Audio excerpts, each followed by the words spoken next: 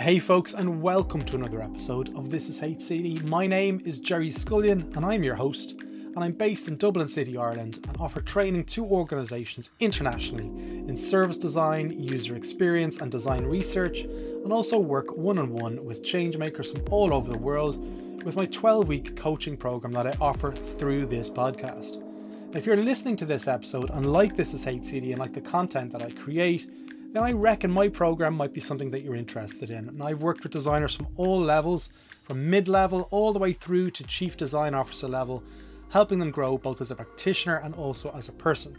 For more information, see the website and schedule a free chemistry call with me. And if anything, it would be so cool to connect with you. There's also a link in the show notes, or if you're watching this on YouTube, it's in the description. Now, many of you will no doubt be aware of my deep love for visualization methods. Now, I've always been fascinated about the power that it brings to me as a practitioner, but also to teams. It creates alignment and is so much more than just an awesome artifact to look at. But what happened if you wanted to, say, align something more than a project or a product or a service with a single experience? What happened if you wanted to align and create more coherent experiences? Now, many designers, including myself in the past, fell down and got stuck here.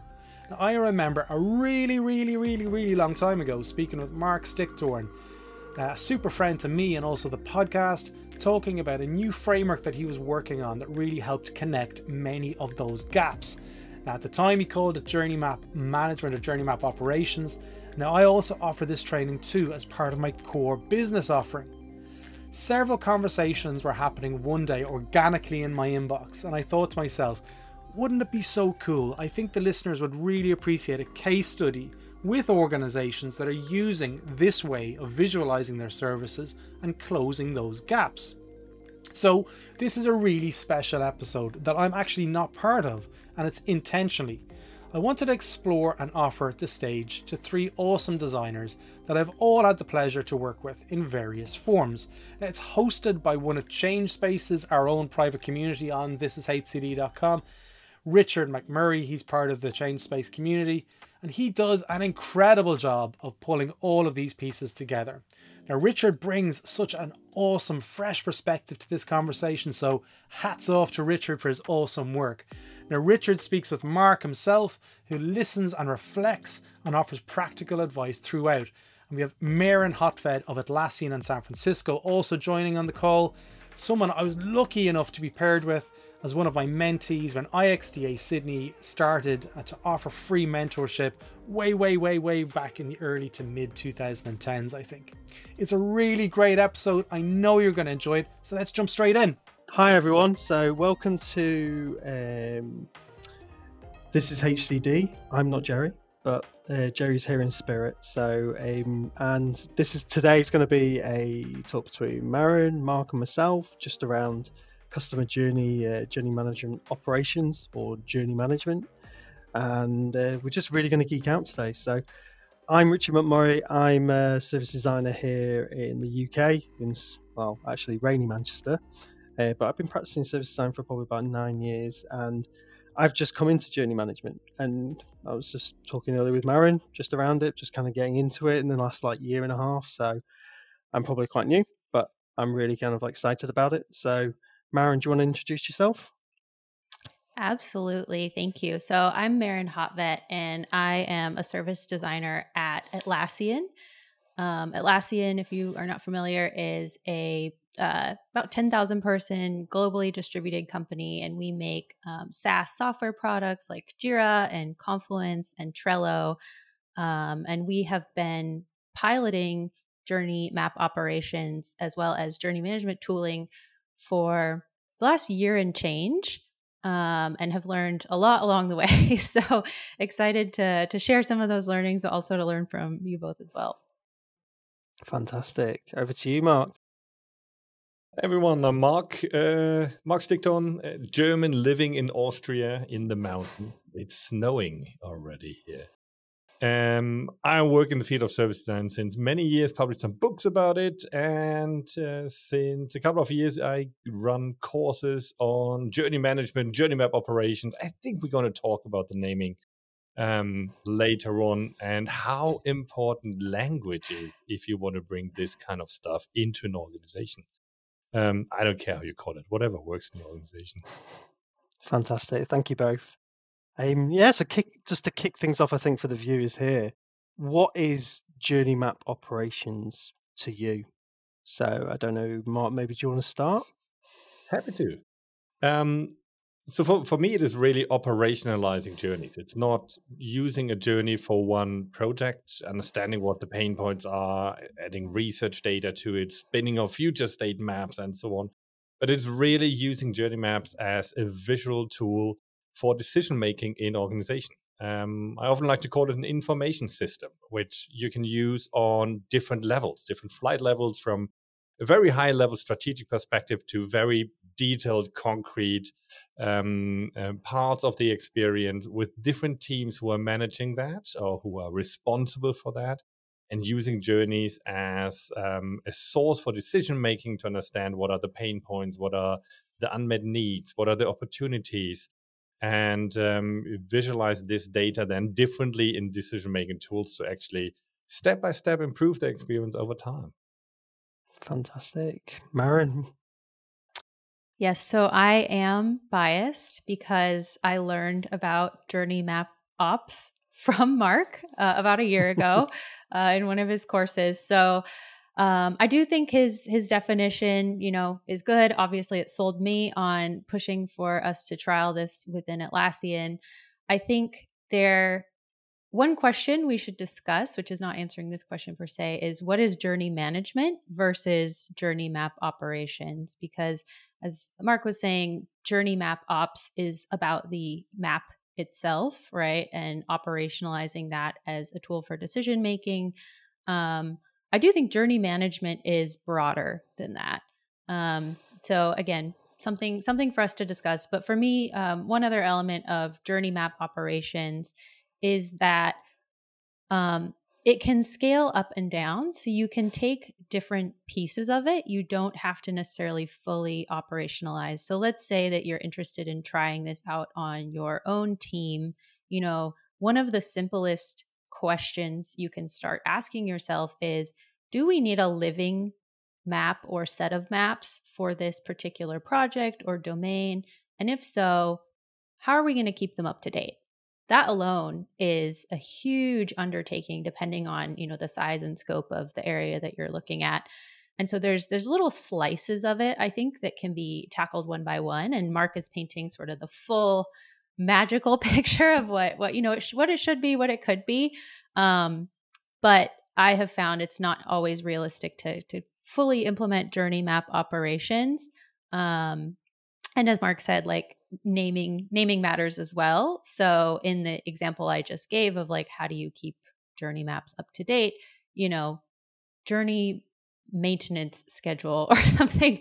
I'm making that up. We've never used that term internally, but something like that, may be your starting point for journey map ops. It's definitely, as with journey management, there are levels of maturity. And I don't know if there's like actually a maturity model out there available, but I have personally seen that like there are incremental slices of maturity and you can start very, very simple.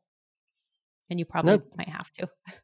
No, that's great. I think that's a really good kind of place to start from a viewer's kind of perspective is how do you get started with this? And I think experience wise at the moment is that probably lots of companies are doing customer journey maps all in, I'd probably say in siloed ways, but just trying to get themselves going and trying to understand that customer perspective and trying to, as you were saying, Marc, identify needs, pain points, opportunities going through that. But then, as you say, Maren, it's kind of going, well, how does this become more of a living thing? And how does that actually translate into a small kind of operation, but as a team operation of going, okay, we're going to track this. How's this going to evolve? Because it doesn't stand still, does it? It doesn't stand still, and I think we can kind of all relate to that, and then we learn more about it, and it keeps evolving. Yep, for sure. Even things like, one of the key, and Marc, jump in if I'm incorrect, but one of the key things you need to understand in order to even begin with journey map operations is what journeys to map, which often maps to company priorities or customer priorities, right? We are now in an economic environment, at least in the SaaS software industry, where that might change very, very rapidly. So if you invest really heavily in journey map ops in area A, and then suddenly area B is much more pressing, let's say like the rise of AI, right, has kind of like quick, very fast has come on in the last year or two. You have to be able to pivot, I think, very quickly. And so that, how do you approach that? I don't have the answers. I'm just saying things that I've seen personally as challenges come up is like, how do you make this flexible and able to respond to rapidly changing customer and business needs? Nice. I often see two different starting points in organizations. Either we start with the green field, which is fantastic. People tell me we don't have any journeys. And that's what they tell me. But then when they start working and they realize everyone has journeys, they just might call it differently, right? Again, language matters. They have different names for it, or they were somewhere hidden in parts of the organization where they didn't look earlier. But if they say we start with a green field, fantastic. Start with a high level map, understand where your first focus should be, and then you start really small with the first journey you're actually working on. But the majority of organizations actually have loads of maps, and as you said, for many different use cases. So first of all, you need to get an overview of what you have, create an inventory, because most organizations don't have an inventory of the journey maps. They don't have a repository, like a place to go to and find all these maps and understand what kind of maps do we have. Did we create them once in a workshop? How useful is this, right? How much can you trust this map? Or was it a project map, but then how much research is it done? Is it like something you can trust, or is it rather an assumption-based map? Or is it a future state map showing like how the experience will be in 3 years or so? So first of all, getting an overview and of all the puzzle pieces you have, and then see how you can fit it together. And I totally agree. We should never map just to map. We should always start small with the intention to actually have an impact on customers, and finding this place where you can have quickly an impact on customers to learn how to adapt this to your own organization is absolutely critical to get this started.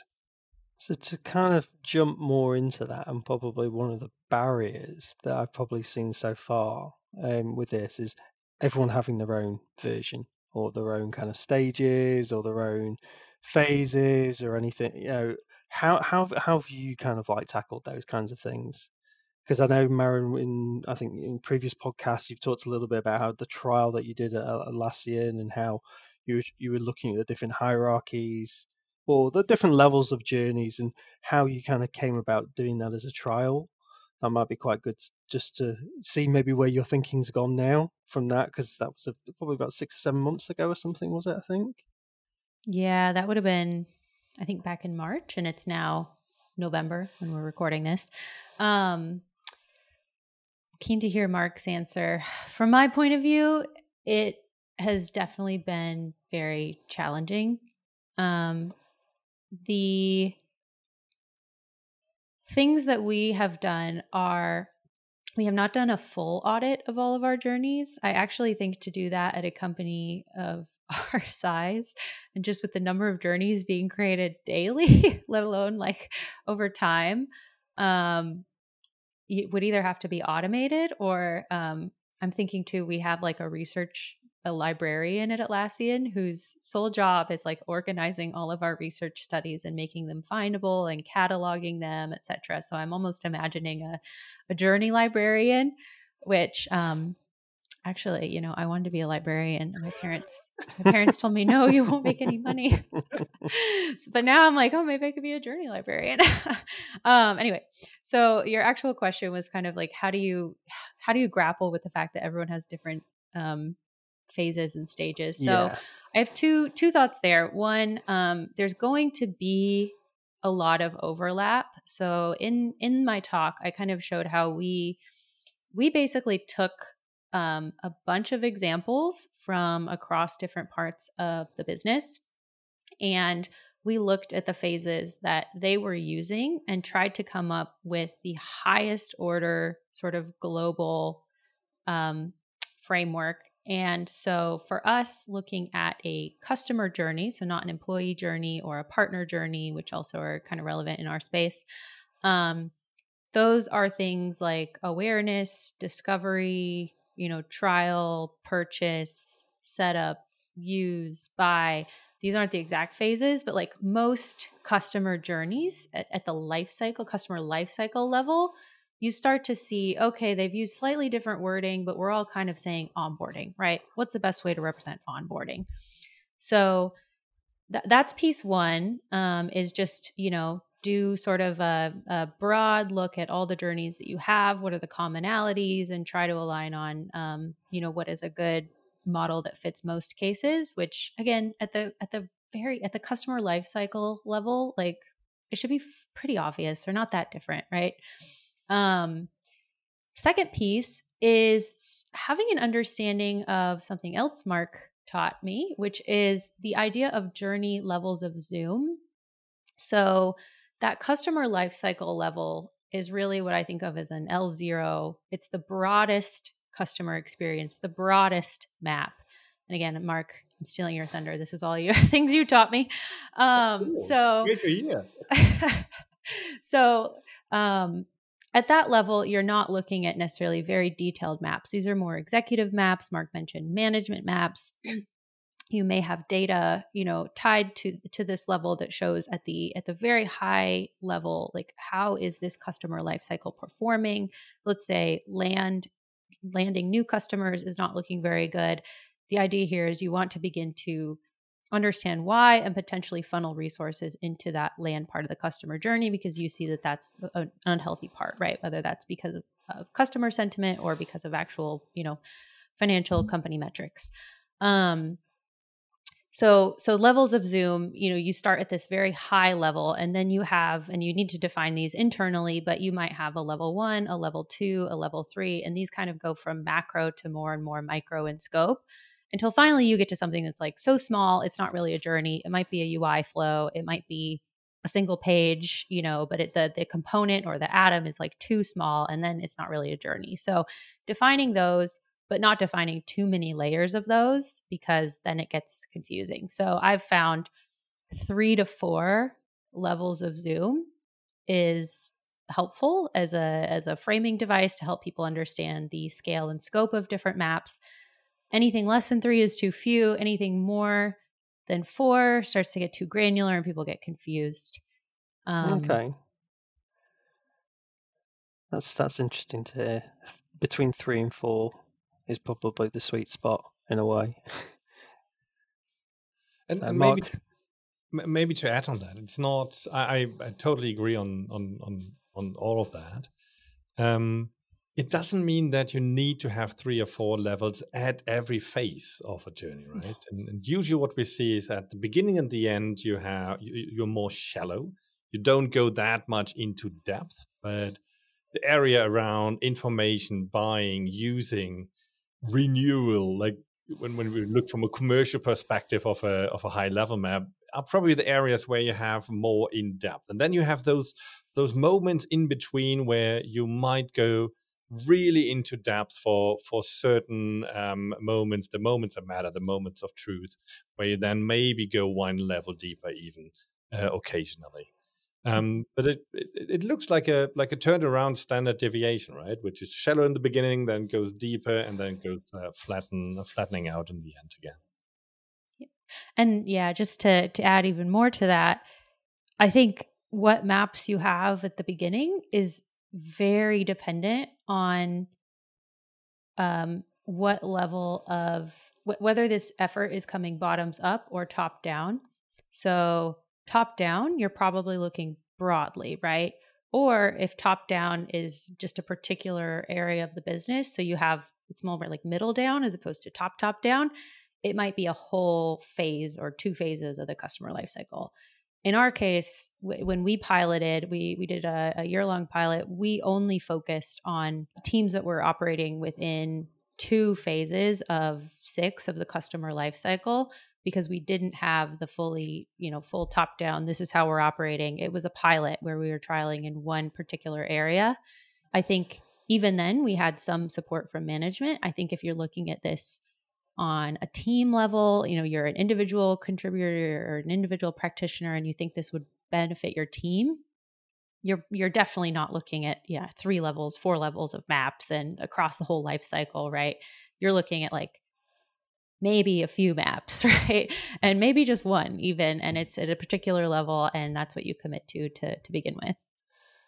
If you're thinking about doing this as a team to start with, going, okay, the scope is going to be, I'm trying to do a couple of levels up to maybe not even to the life cycle, but actually when we talk about the way things are going, you're going to have to go up to the life cycle or to that management level, because it's got to level up to show the impact, because that's probably the big thing I've always got quite keen on, is like how we're connecting that to business goals and opportunities, and how that's starting to bring that conversation of where's our impact with what happens. So I don't know, Mark, Maren, what your kind of thoughts are around that, because I think I'm starting to see that. Yeah, it is so fascinating because it's different from organization to organization. And going back to the question you asked before, like what are the hurdles to get this in? Without mentioning who it was, I want to talk about a client of mine. We worked over the last half a year, a government institution in a European country, and they wanted to get started with operationalizing journey maps. And they thought like, it's simple. We'll make the plan and we get going and we focus only on this 1-2 journeys. And it turned out that it became a huge political issue, because every department had their own perspective of how the high level map of the citizen experience actually looks like. And sometimes you start discussing about terminology, like should it be named like this or named like that, which honestly, it doesn't matter at all. But it's a placeholder for power in an organization. Who wins? Does my word wins or the word from that other organization? And it's I mean, I was just watching it like a show happening in multiple episodes with cliffhangers in between and season finales in between and so on. It was fascinating to see this political development and how much it actually steers up. And that's why I think language is so important of how you bring it in. And I try to tone it down as much as possible because that lowers the hurdles. And in this case, like it took them half a year until they ended up with a high level map that everyone agreed on in the end. And it often goes down to a huge misconception about journey maps. And that is, many people think that a journey map should be an accurate description of reality. And that is not the purpose of a map. A map is to simplify, is to give a level of abstraction that simplifies reality so much that it actually becomes graspable, that you can work with it. If you look at maps in geography, depends on the zoom level, how many details you see. And when we do journey mapping, the main cause of a journey map is not to reflect reality accurately, but to understand what can possibly go wrong at each step of the experience. And then ask yourself, are we prepared for that? What are other paths a journey can take here? And how does it look like then? And I think these scenarios, these what if, is way more important than is this step before that step or whatever. These discussions are just tedious.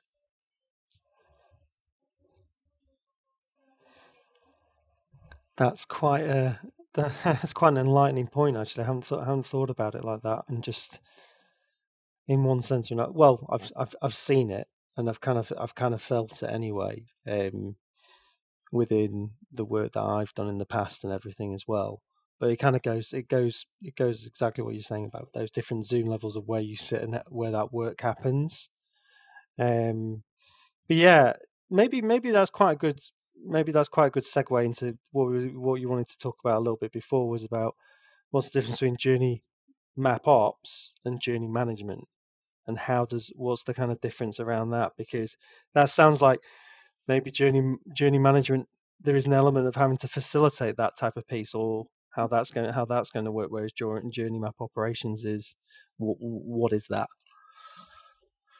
I'm curious about Maren's take on that, because you said like, yeah, there might be a difference. I'm curious. Yes. So this is nascent thinking. I just came back from a 3-month sabbatical, so it's truly nascent thinking. I haven't haven't thought about this in 3 months. But I think a couple things. One, I have observed, even in the last year and a half alone, an absolute explosion of interest in journey management. And we are now seeing more and more software players who provide explicit tooling for journey management, including Smaply, which is Marc's, enter the market. I'm seeing consulting for journey management. All of these kind of like nascent signals that something is happening here. And journey management to me is broader than journey map operations. It is a few things. So it's more multidisciplinary. So one of the hurdles, going back to the hurdles question of journey map ops, is that it is really viewed as a design thing. At least this is my experience, but I have a strong hunch I'm not alone in this. And when you view the creation and maintenance and operationalizing of journey maps as a design thing, you will always be pushed to the side. That's just, I think, how it is. Journey management is more multidisciplinary in the sense that there are differences between, so journey management, one example, key component is the idea of ownership of different journeys. And typically ownership or journey owners is not always a design function. It's PM or some kind of hybrid right in between, maybe even a little bit of program management. So PM, sorry, I meant product manager. And so I think this multidisciplinary aspect is very important. Another piece is, and this applies to journey map ops, but I think it's very obvious in journey management, is the combination of live data into the maps themselves. So with journey management, you not only need to understand what are our key journeys, what is the experience for our customers today, it's bringing in elements like what is the roadmap for this particular journey, and will that actually solve the customer and business problems? What are the goals for this particular journey? So what are the OKRs, or however you have your kind of key KPIs set? Who is responsible? Who is the directly responsible individual for the health of this journey? Whose job is it to run this journey? And how does that fit into the actual org structure? So do you have teams actually organized around specific customer journeys as opposed to silos? So I'll give an example from Atlassian. Atlassian makes, I don't know how many products we actually have. Let's say 10. I should know this. 10 products, plus like we have second party apps, we have third party integrations. Like it's a very complex space. But if you look at an activity like onboarding new customers, if you have the 10 different products, each responsible for their own onboarding, you have 10 vastly different experiences. But we as a business would like to see customers adopt multiple products, right? That's helpful. And we also truly believe like our products are meant to work together. So onboarding as a journey under journey management should in theory be structured as a single team who is responsible for that customer journey with a single owner, a single DRI, hopefully a design directly responsible individual as well, responsible for standardizing that, but with tweaks to make it custom for each product, right? That to me is some of the nuance between journey management, which again is broader in my mind, versus journey map operations, which is, as Marc said, about operationalizing journey maps. Journey management is much, much bigger. Interesting. Yeah, very interesting. Because maybe to explain where this name came from. When we started with that around it was 2015, 2016, we actually called it journey management. And I moved away from that in maybe 2 years later, 2018, and came up with this term journey map ops just because I didn't have a better term. And one idea was, well, it's a nice fit with research ops, design ops, dev ops in organizations and so on. Like triple track agile is a thing that came along and so on. So I thought ops is a nice name for it. And the sole reason for that was that companies at that time was really struggling with the term management. And that's because management always means, a new management approach. People are afraid of losing power and so on. And that is the only reason why we deviated from it. And another one was journey management is a given term in logistics. And I was Yes, I was that gets very confusing if you Google it. If you Google it, yeah. we came up with logistic things and nothing to do with what we are doing now. And I agree. Since 2 years, we see an explosion of it. I think the naming is given now. It's journey management now. It's settled. That's fine. But for me, it's the same thing. I don't see any difference there. So it's fascinating for me to see this outside perspective of how different terms actually mean different things then. And that is, again, how important language is. But that's an interesting point with the distinction anyway, is that one is about trying to get the operationalized piece, but the other bit is, as you're talking about, Maren, with the management side, is it's ultimately, because I keep bouncing around with this point, is we are living in a product management world, if we're honest, in the way that is, in the way we talk about roadmaps, we talk about opportunities and how that works against a roadmap, rather than going, well, actually, the product fits into that journey and it does things for the customer. Or as your onboarding example, Maren, is there'll be parts of that which the product, as you're going through, will seep into it, but it's the customer's journey going through it. But it's right that you've got a product way of doing things as well, and the features and everything like that are in there, but it's how that marries together. And I still sometimes don't quite see how that's tying together in the way we talk about it, in the language we talk about, and going through that, because it's things I hear is now, it's a lot of things are centered around the opportunity rather than going, okay, well, how does that fit into all those journeys, because we haven't got them all. You haven't got all the journeys and going, okay, let's say a business wants to become more efficient in a certain way of doing things, and you go, okay, well, that's going to fit in that journey, that journey, that journey, that journey, that journey. You don't quite see that picture yet. And I see that's what Journey Map Ops does. You can literally start to show that value and how that works. So it's an interesting. I think there's a tension between kind of how we're, as you said, Marc, the visualization of things and the information and how those decisions are made. So it kind of keeps coming back to that. And on top, the different zoom levels, right? If you look at a large organization, if you zoom out on one journey, you see multiple of their products. If you zoom into details, you will end up probably of a journey where you look only at one particular product. And then if you zoom in further, you look at the journey of one particular feature and how this feature actually solves a job for the customer.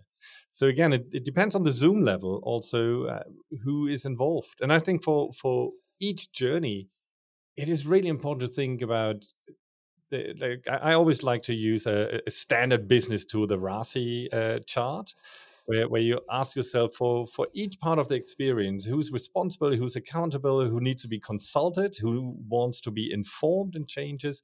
I think that the governance around it, especially on the different flight levels, is really important. That brings another question that I had on here. It's like about the new kind of responsibilities or new roles. You kind of talking, Maren, about the new librarian, like how you document these things. I know I've been on your course as well, Mark. So they're kind of like the ambassadors and how we start to think about the management of maps and those kind of rituals. But what other things are you starting to see, like Maren and Mark? What are you starting to see bubble up through the work that you're doing? Because it'd be interesting to hear, I think. Yeah, I can tell what we've sort of explored and tried. And also the map librarian, that was just a joke idea. we don't we don't actually have that. Just in case that's not clear to people. But if you want to try it, ping me and tell me about it. So a few different actually let me back up. I think the idea of roles and responsibilities, whether we're talking about journey map ops or journey management, is very, very important. Having those defined, having an understanding of what they need to be, who needs to fulfill them, or what skill sets, and how they're different from the way that you have been operating was something we spent a lot of time on. Some of the things that I have seen emerge in varying degrees of success. So I would say the most successful thing thus far has been this concept of directly responsible individuals who are responsible for different work streams. And this has been successful because it's actually come, again, top down. This is a well-known term now internally. And I cannot take any credit for this, but I do think it's very interesting because the areas within our business where, we've kind of adopted this model, I see all of them as journeys. So I'm counting it as a huge win for journey management because the whole idea is you need to know who to go to if there is an issue that needs to be resolved, a decision that needs to be made, right? Who's responsible for the metrics associated with the journey. And that, that model has allowed that to become very, very clear, where it was very confusing in the past. At the individual map level, we had several, trying to pull them up actually, several roles and responsibilities that we experimented with. So the first is the concept of journey owner. And for us, this was the individual responsible for keeping the map up to date at a regular cadence. They also had a lot of work upfront to actually organize stakeholders and run the workshops to create the first version of the map. Slight deviation from roles and responsibilities. One big learning we've had is that upfront piece of work is also a really big hurdle because it takes a lot more effort to corral everyone and come up with that, first version than it does to iterate or spin off different parts of that journey into smaller journeys or whatever it is that you need to do next. So if you're thinking about where the bulk of investment is, I do think it's very, very heavily front weighted for this type of stuff. And that can be an impediment to success, particularly if, you don't have the time or you have to carve out time for this. Anyway, so back to roles and responsibilities. Journey owner has been the big one. A big question there for us has been who should be the journey owner. It's an interesting role. It could be for us design. It could be for us product management. And because over time, the role is really about gathering updates and updating the maps based on those updates and then representing them back, it's also kind of program management for us. And so that was definitely an interesting question of like, who should update these once they've actually been created? To actually create them, it was design, research, product management in partnership. Mostly there were others as well. But those were kind of the main players. And then the last but not least is who's reviewing these journeys. So the point of having up-to-date journey maps is not to have up-to-date journey maps. I think we all know it's to do something with them, right? So common use cases, like they're very helpful for onboarding new people and rallying them around like what it is that they're working on.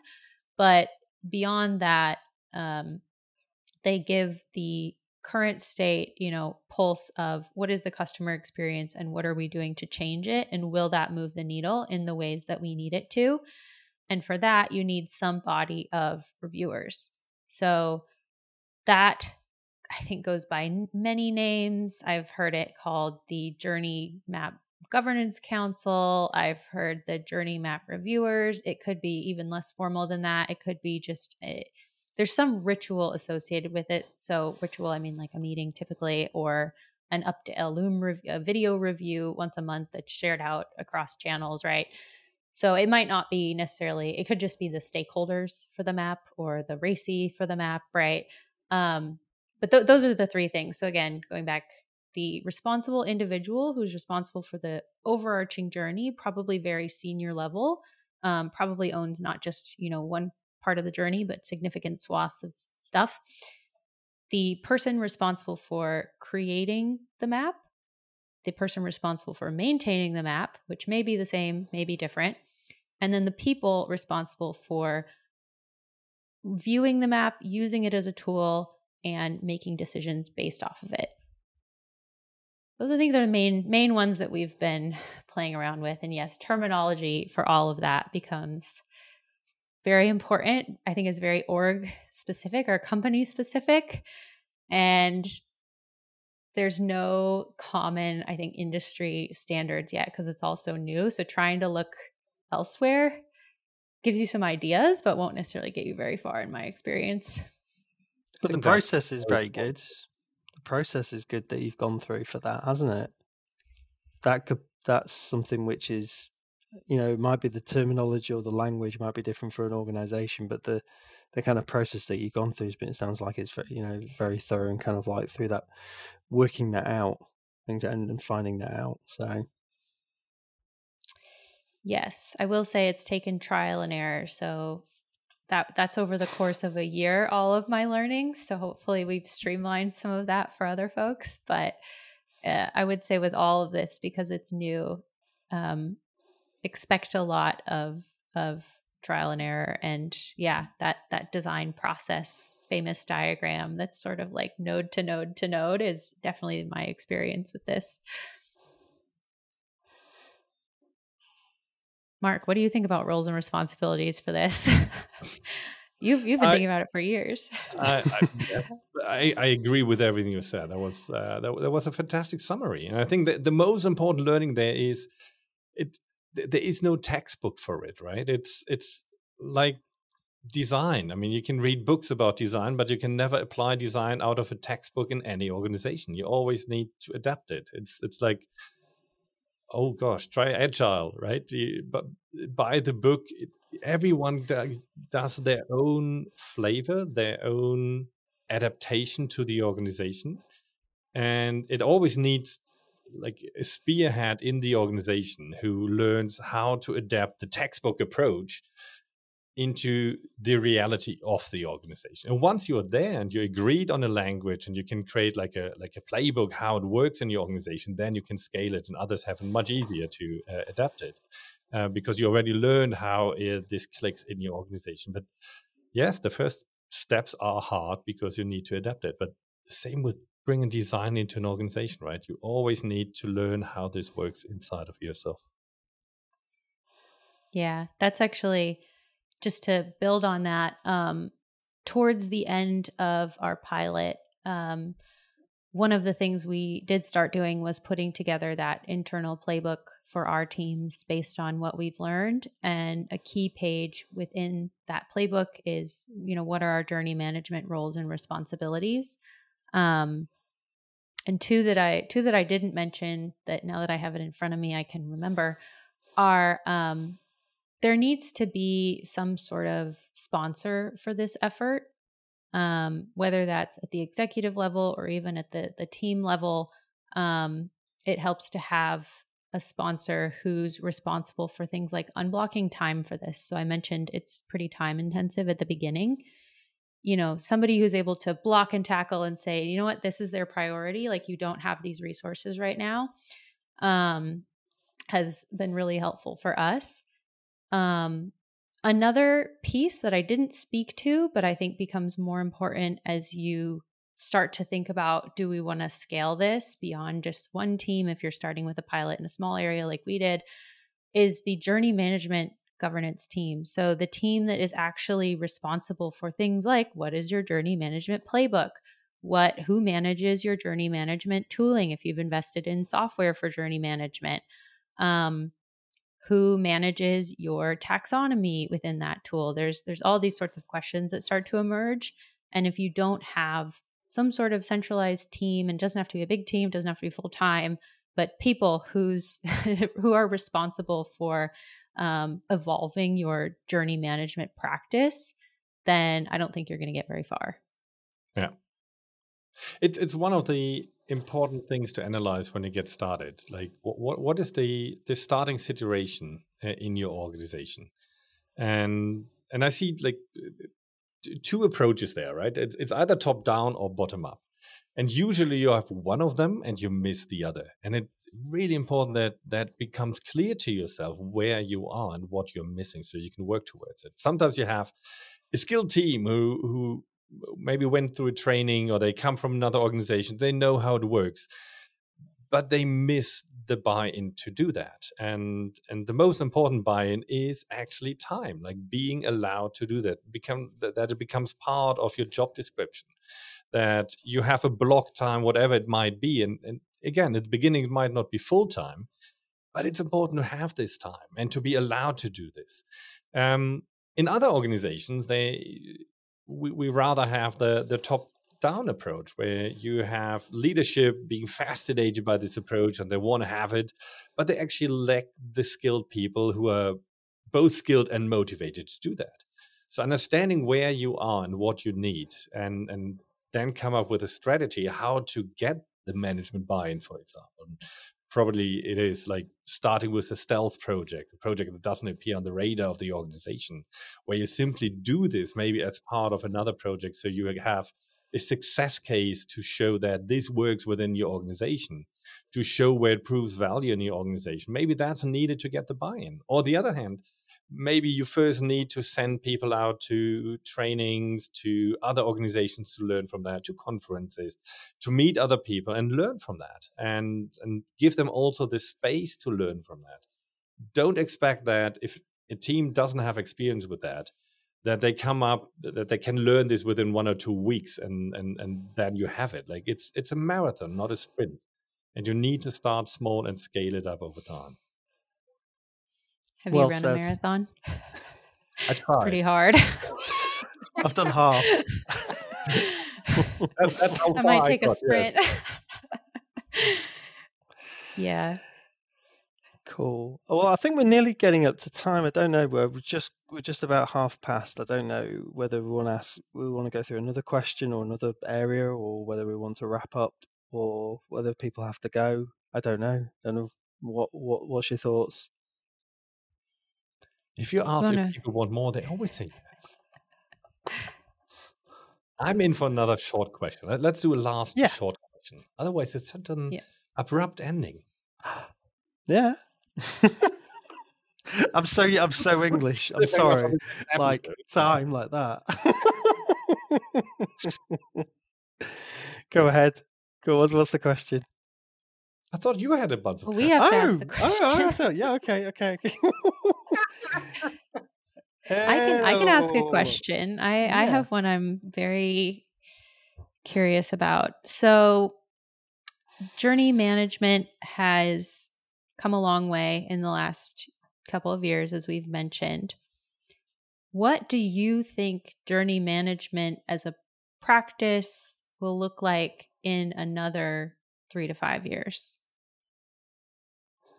Good question. Richard, do you want to go first? Yeah, maybe. Yeah. No, okay.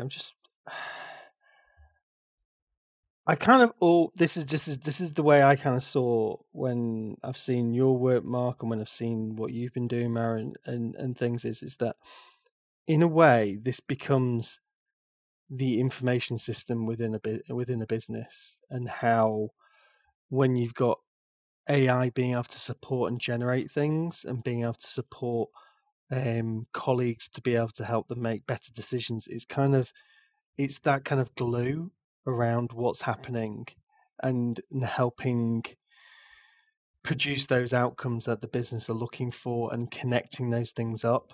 That's kind of where I start to see it, and it's ultimately helping the customer be able to do these things, because I keep seeing the same.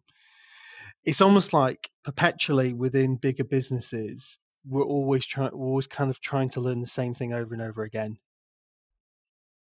But if you've got something which is a journey, if you've got a set of journeys and you've got software and AI kind of pieces helping to connect those dots, as service designers, that's what we've been trying to do. And so I kind of see that journey management helping to help a business make those decisions and inform them. That's kind of where I see it potentially going in the next like 4 or 5 years. Nice. I think we're going to see that it becomes a new standard of decision making, where it really helps people to make decisions. And I think customer experience is just one aspect of it. Sustainability will be another big one, and how to embed that also within decision making. And as Kim Goodwin once said, the biggest question in organization is not a design system; it's a decision system of organizations.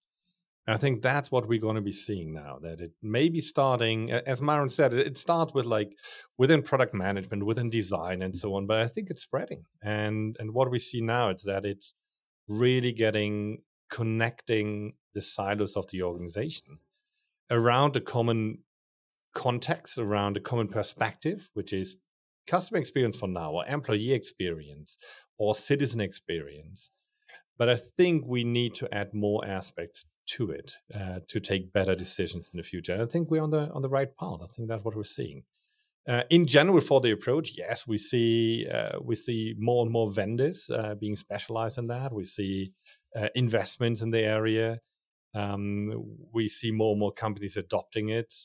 So I think what is missing is kind of bring it all together in a way how we can share more our learnings. I'm talking about dedicated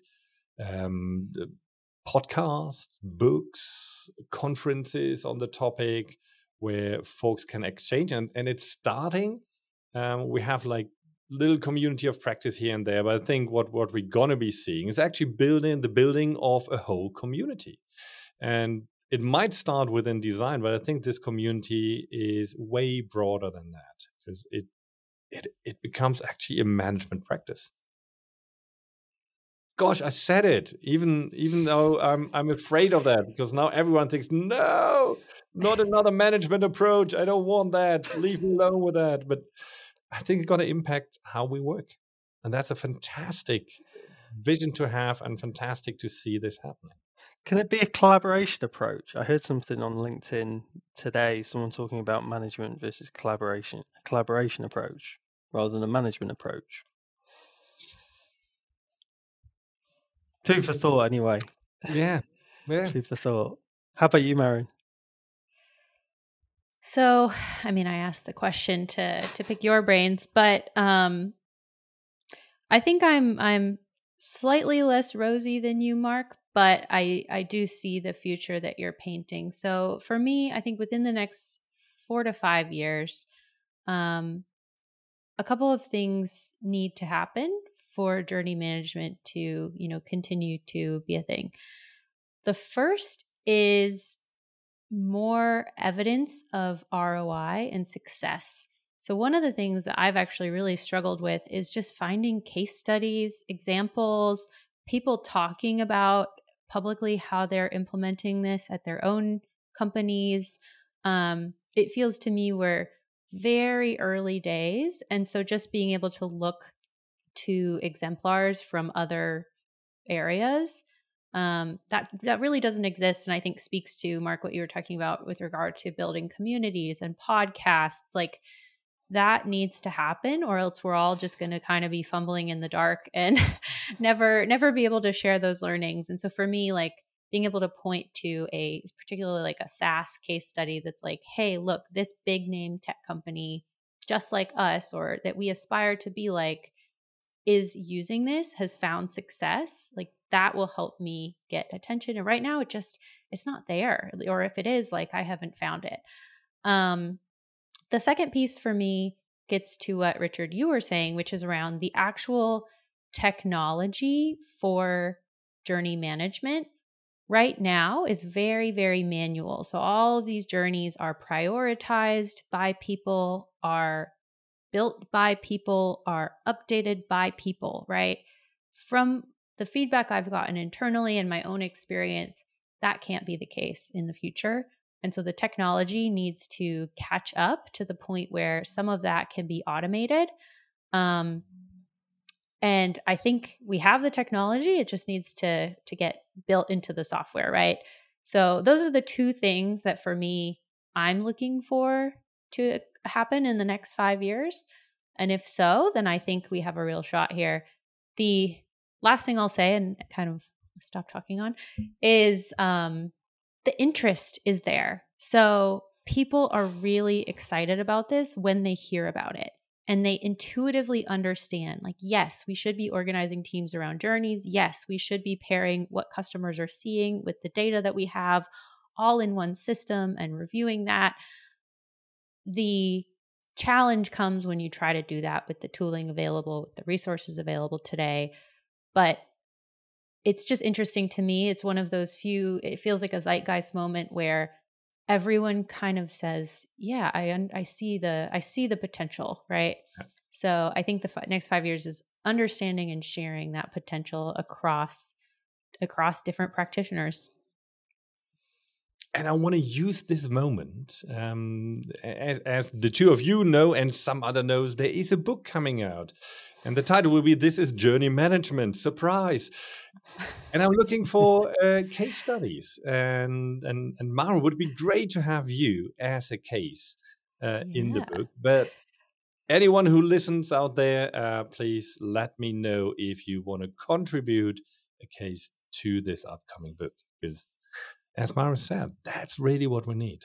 And it's hard to get, because organizations, the organization I work with, they see it as a strategic advantage, and they don't want to talk publicly about it, because they kind of think, yeah, but it's our thing, and then our competitors can do that. Yeah, you all know all this thinking. And it's not easy to get the cases. We had the same with service design 15 years ago. And I think it's a matter of time. But if we all push about it and we all talk about it, we're getting there. Great stuff. So how can other people reach out to the likes of you? Like what are people on LinkedIn, X now? I don't say Twitter anymore, but it's X, isn't it? How can people get hold of each of you, and me as well? I'm on LinkedIn, so you can find me on LinkedIn. I think Jerry will put those in the show notes. But Maren, how can people get in contact with you? Just LinkedIn. You will not find me on X. But LinkedIn's good, and I'm the only person in the world with my name, so very easy to find. Oh, lucky I've got my name as well, Yeah. actually, on LinkedIn as well. I've got it. I managed to get it as well at the same time. So how about you, Mark? LinkedIn is the best way to connect with me, definitely. I stopped using Twitter, and it became, like, I don't know, it's not that active anymore. And regarding the book, there's a book website. This is Journey Management, and just when's it coming out? The book when I'm done. You know that I want to end with that note. You know that I'm doing a PhD. I'm officially a student, and I'm doing this PhD now since 12 years, and I'm almost done with it since 10 years. And I just hope that, like, if you followed the other books we've done, we always promised, it will be like a year or two and then we're done. And then it always took like 3, 4, 5 years until the book came out.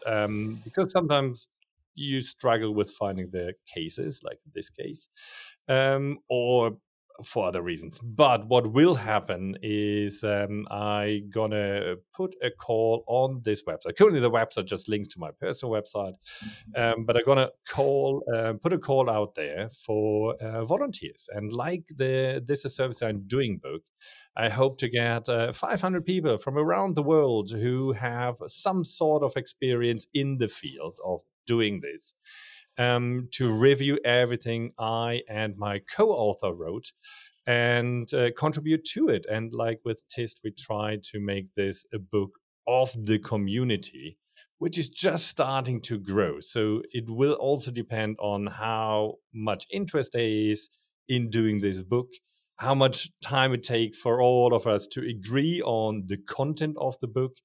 And I hope that at least next year we can work on this co-creative part of it and then publish it the year later. So you heard it from Mark. If you're interested, find that link and put your name down on there. So I think with that was really great conversation. That was really just a really nice kind of conversation and the way it flowed. And it's really great to meet you, Maren, and it's always a pleasure, Mark. So I think that's it from us. So thank you very much.